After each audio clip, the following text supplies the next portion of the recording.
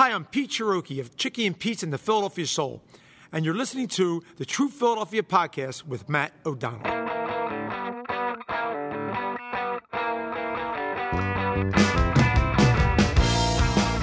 Pete Cherokee whipped up the beginnings of his local restaurant empire, Chickies and Pete's, in the kitchen of his Northeast Philadelphia bar more than 40 years ago. Today, he is just as passionate about growing his business, being a Philadelphian, and, of course, his famous crab fries. In fact, don't even think about double-crossing him when it comes to his signature product. We also talk about his part ownership with the Philadelphia Soul, whether we are in a restaurant bubble, raising the minimum wage, and his tips on being successful on the True Philadelphia Podcast right now. I am here with Pete Cherokee at Chickies and Pete's in Packer Avenue in South Philadelphia, and I'm drinking a cup of coffee, sitting here looking at you. Not many O'Donnells drink coffee at Chicky and Pete's. I would be poor if they did. We're going to talk about your restaurant and some of its beginnings, but I also want to talk about the Philadelphia Soul. You're a part owner with a team. And as you know, I tried out for the team a couple of weeks ago, and I am proud to say, Pete, that I am still 1,500 on the depth chart. Well, I'm glad to see you survived. It's very difficult, and people don't realize how good these players are. There's some guys think that they can get off the bench, get off their mom's couch, I should say, and make it to the bench of a professional football team. Yeah. It just doesn't happen. The quarterback is ripped. The money, the receiver was just awesome. It was a great experience. So you got involved with the Soul in 2010? I was involved from inception, but I wasn't an owner. Okay. So the way the story went, it was guys wanted to come in and speak to me. I didn't know them. His name was Steve Perna, and I sort of knew who he was. And Craig Spencer and John Bon Jovi wanted to talk to me.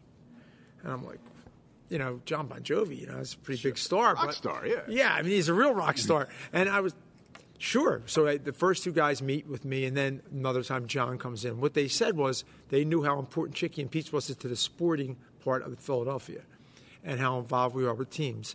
And for them to get off the ground, they felt that Chicky and Pete's would have to be part of it to get the consumers and the spectators. So they came to me, and we spoke, and I was, blown away to meet John Bon Jovi, and these guys were great. Steve Perna, like I said, and Craig Spencer, great guys, and of course Ron Jaworski's involved. And I just thought it was something that would work in the city of Philadelphia. Well, you're a businessman, and I'm sure everything you have to look at critically before you do a deal. And this was a league that had to suspend for a year back in 2009 to sort of get the finances going. And so what told you, this is a great business investment? Well, I never thought it was I love football. I love football. My wife was an Eagles cheerleader. My children have been around football since they were little. We love football in my house. Everything's about the Eagles and the Soul. That's all it's about. So what I wanted to do was, I didn't know how sound it would be, but I know John did it. I didn't know how great of an investment it would be, but I was looking at that point, maybe buying into a soccer team or, just goes with a sports bar. Just fun. And I said, I'm doing okay. Let's try something like that. So I did it. And I'm still involved, and I still love it every time we play the game. So you're a Soul man. I am. How does arena football and the Soul remain relevant in a town where you have the Eagles, which are number 1, 2, and 3 with a lot of fans? You have the Phillies that recently won a world championship. You have the Sixers with Embiid and Simmons, 2 huge stars. The Flyers have Gritty. Yeah. And Carter Hart, who's a budding, rookie goaltender. How as a businessman do you sell the Soul to people who have all this a lack of time really for things? Well, it's funny. Football is football. You look at the biggest, most watched TV show of the year is going to be the Super Bowl. People love football. Some people just love football. Recently that AAF just came out, I believe it's called, and their first game on a Saturday got more ratings than the NBA games. So people like football. Now, it's a little bit of a different sport indoor, but the people that come out to see us, they are our fans, and they love it. And it's to see the joy on their faces. Some people can't afford NFL. My tickets... So really, it's an alternative, it's an option, and it's more affordable. and it's at a different time of the year. Yeah. So when the season ends for a lot of people, we still have something to look forward to. Now, if I could, I wish it was a little shorter into the summer, a little less summertime, because I want to be down the shore. Sure, but now want to be outside. Right, you want to be outside. But when it's real hot out, it's air conditioned. I mean, it's great. When it's raining, lightning, and thunder, you can still go see the Soul. What do you think about the future of the league? I know that you're getting a team in Atlantic City, and are you worried about the Atlantic City team drawing away some of the fans of the Soul? I don't think so, because it's an affordable football. Now, we put Albany went into the league last year. They're selling out. I mean, they're doing great up there. I think the secondary markets are better markets for arena football because they don't have something else. Sure. They're not competing against other pro sports. That's correct. I think the reason for Atlantic City is the betting aspect of it. And that's going to be the new thing. You'll be able to bet play by play. Is it going to be a pass? Who's it going to go to? Is it going to be completed? Is it going to be a touchdown? And you could bet on your cell phone during the game. And it's such an offensive league, lots of offense, that there are going to be more opportunities for betting all sorts of different things. I mean, except for the Super Bowl. That's where the NFL is going. They're scoring more, too. They're making it. Except for the last Super Bowl. Except for the Super Bowl. Ridiculous. Most of their high-scoring games, That's people want to see scoring. Yeah. I mean, I know defense wins Super Bowls and defense this and defense that. But people, they don't want to watch defensive baseball. No. They don't want to watch a 1-0 game. No. I mean, you go to a soccer game. I love soccer. You go to a soccer game. I went to the bathroom. I came back. I missed the one goal the whole game. There was a 1-0 game. I missed the whole game. All right, let's talk about Chickies and Pete's. Okay. You're the founder. Yeah. 1977, started as a bar in Northeast Philadelphia. It's expanded all over the place. Mm-hmm. Is it really just the crab fries? Not with 86 places, it's not. You got to do a little more than crab fries. But that does carry a lot of weight in a lot of stadiums and amusement parks around the country. So what's the secret then? The secret is affordability, great environment, great sight lines for your TVs, to watch your games. Most important, the food. We don't do microwaves. There's no microwaves in our kitchen. Everything's fresh, cooked to order. When you order mussels at Chicky and Pete's or clams, they're alive. They're alive. They're not frozen. They're alive. What makes ours so great? What makes them great is they're fresh. And we sell a lot of them. A mussel doesn't sit on a shelf for 7 days and stay the same. Or a clam, the same thing. It's every day it gets worse. It starts to get sick and starts to, die. So the sooner you cook these things, the sooner you make them, the more that you turn over, the fresher and the more tasty they are. So with the crab fries, to bump off it again, because everyone's just obsessed by them. So, I mean, you're very aggressive in filing trademark infringements. Yeah. And in fact, I remember a story of one restaurant simply had a picture of fries next to a picture of crabs. Yeah. And weren't even calling them crab fries, and you went after them. Well, no, they were calling them crab fries, but they were doing it with pictures. They were putting crab and then fries next to it. That's just, look, come up with your own name. 1977, 1979, actually, probably we first had the crab fries. I put them into commerce. People thought they were fried crab. It took me forever. So I was thinking to myself, I'm going to wind up making these things popular because people love them. Because I made them where, when I developed them, I made it where it doesn't matter. There's not an option to get plain fries in any of my places or at a stadium. There's not an item that says plain fries / or crab fries. It just says crab fries. They had to be good enough that they had to stand on their own. And I made them that way. They are good enough that they go by themselves. You can't get plain. Now, if you ask, we'll have it, but it's not on my menu anywhere. So I said, I'm going to teach the world about crab fries. I'm going to develop these things, and I'm not going to give away the name. That's not going to happen. And it really was, you were sitting in the kitchen back in the 70s with all this Old Bay left over. Well, right? now we're friends up until then. That word we do not use. Obviously, it's not Old Bay. If it was Old Bay, Matt, everybody would have crab fries, right? So there's a secret ingredient. There's a secret mix of seasonings. Yeah, that's the whole thing. In fact, hers spelled it out for everybody. Hers came to Chicky and Pete's, Ed Herr, and said he wanted to sell crab fry chips. He already had Old Bay chips. Now they have them both. It tastes like crab fries, though, right? That's correct. So they have both. They have crab fried chips and they have Old Bay chips. They sell both. I don't want to tell you, we sell more. But the thing is, he did say, that shows you that they're not the same. Mm-hmm. I mean, are they both reddish in color? Yes. Do those have some salt in them? Yes. Everything else is different. So, yeah, I had developed that sitting around with many different seasonings and experimenting with customers, giving them to them, the same guys every day. My customers were all the same every day.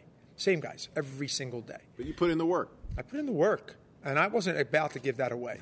So, yeah, I'm going to go. If you try when to you say that, your eyes are like piercing me. Sorry about that. But, I mean, it shows your passion. Well, they're mine. They're ours. They're Chicky and Pete's. There's people belong to Chicky and Pete's.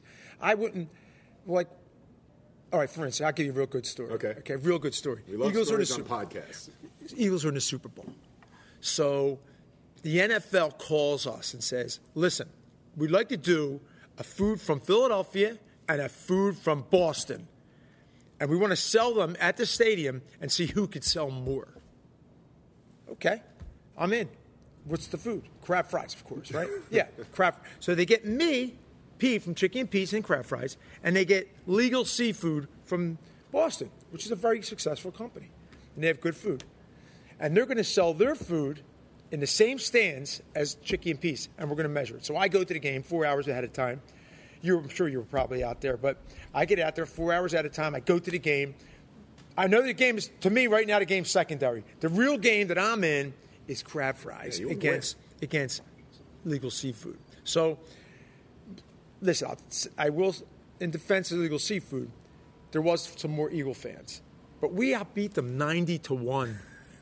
They sold a thing called a clam roll. And it just doesn't even sound right. I mean, like clam roll, crab fries.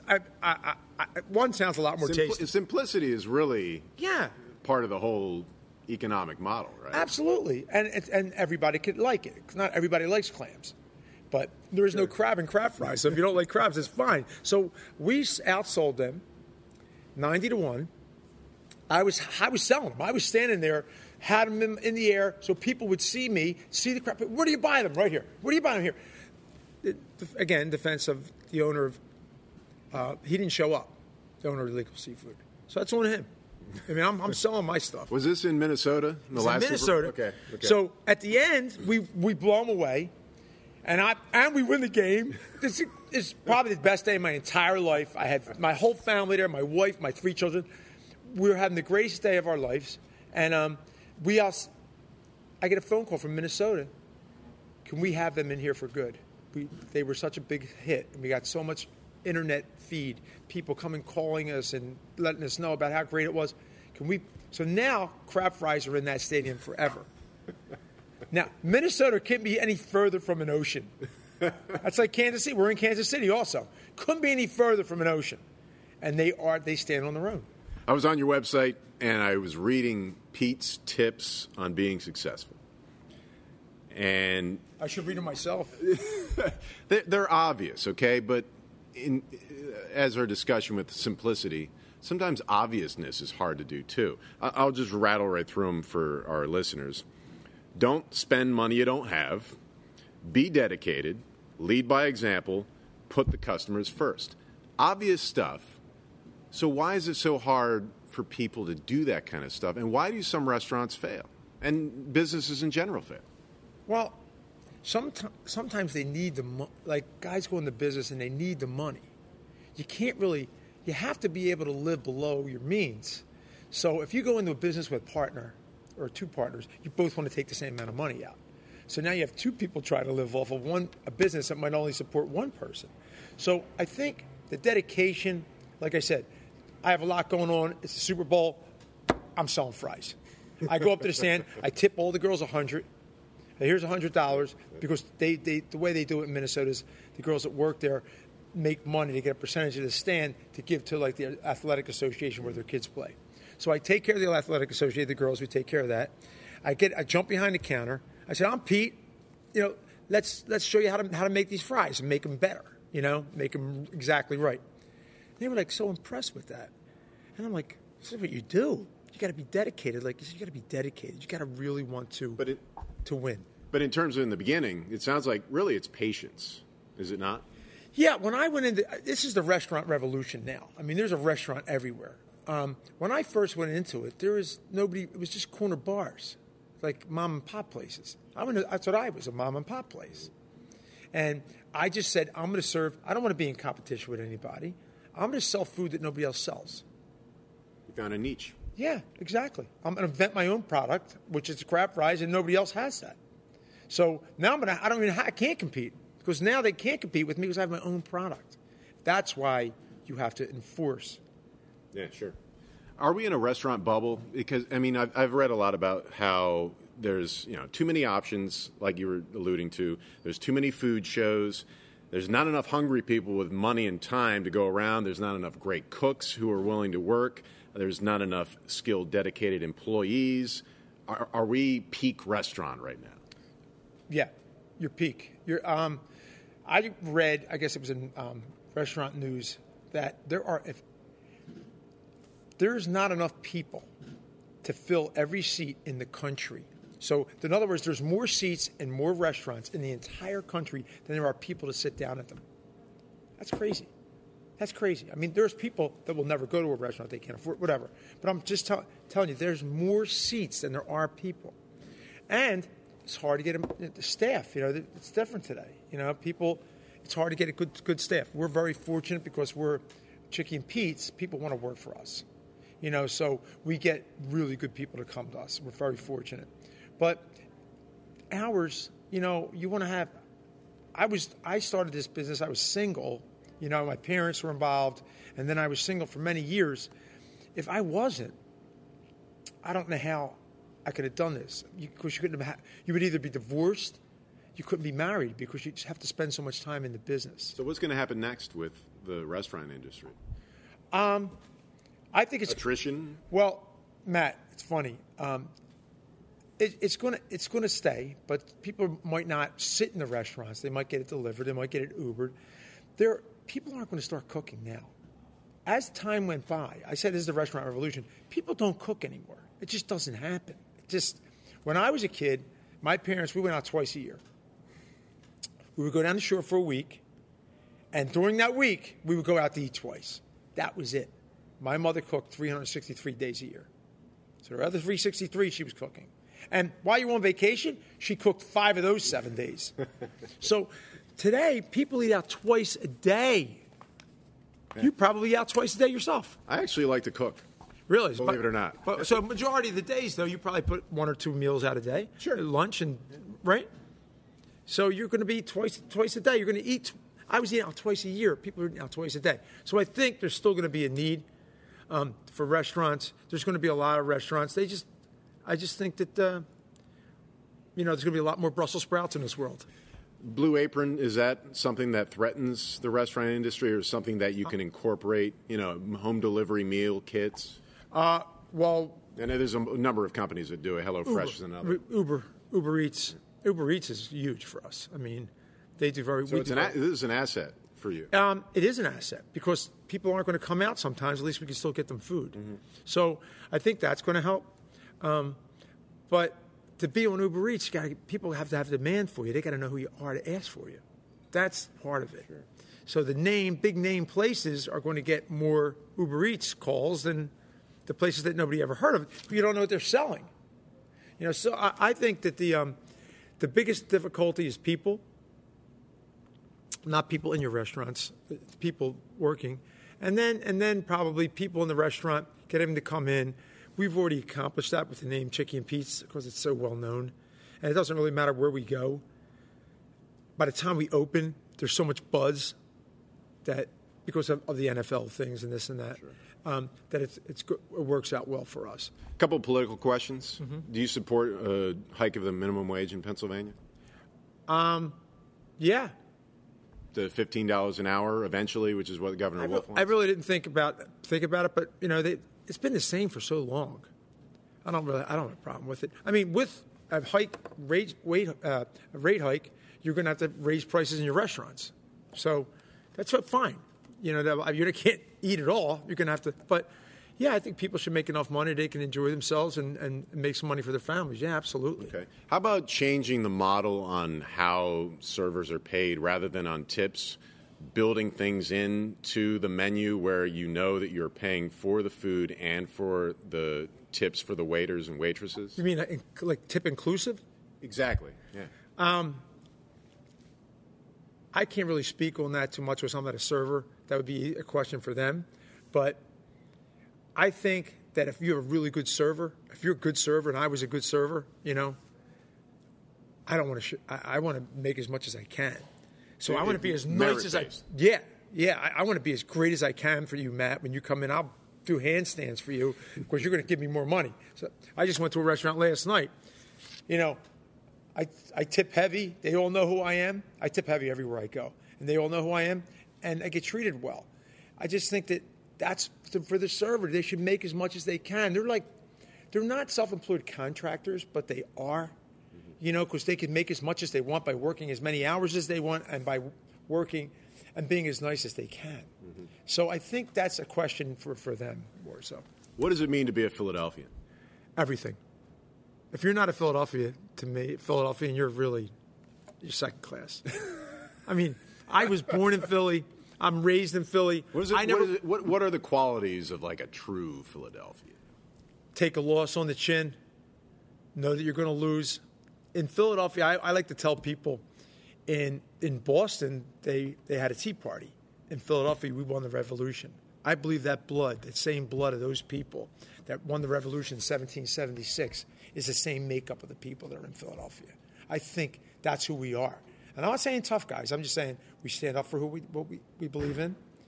We love our teams. We love our city. Cities, they're like villages. Years ago, villages fought other villages. Well, now we have sport teams, and they're our warriors. So we support them fighting the other village, the other team. And that's what Philadelphia is like. I mean, people can say anything they want about Philadelphia. They're jealous that we were supporting our team, like the Eagles. We had no wins, no Super Bowls, no rings. And we went out and sold out every single game, sold out other stadiums for years. It's not like this has just happened. It's one of the teams in the NFL. Everyone knows they travel well. The Raiders are another team. Yeah. And, Oakland's kind of a lot like Philadelphia, kind of scrappy, very collar, right? Yeah, no, I agree. But think about it. I remember going to a game. My son was like 10, and we were in New York, and he was singing the fight song. And the New York guys behind him was like, "Yeah, get that kid, shut that kid up. I don't want to hear that. We're winning the game." And I said, "Listen, buddy, he's 10 years old. We never won nothing. Zero.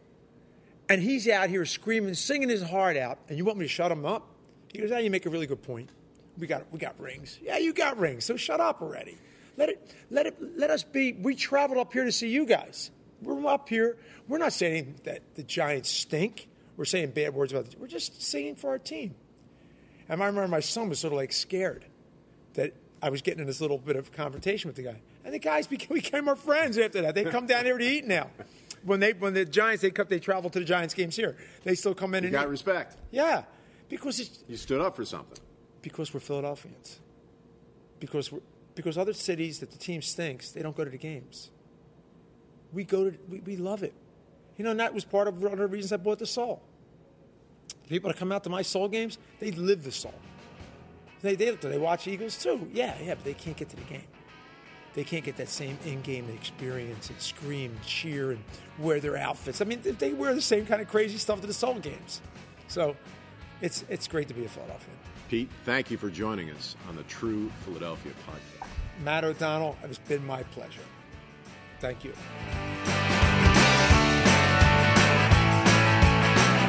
Our thanks to Pete Cherokee. Also, big thanks to Walkabouts and Cliff Hillis for providing the music to this podcast, recorded in the legendary Hacienda.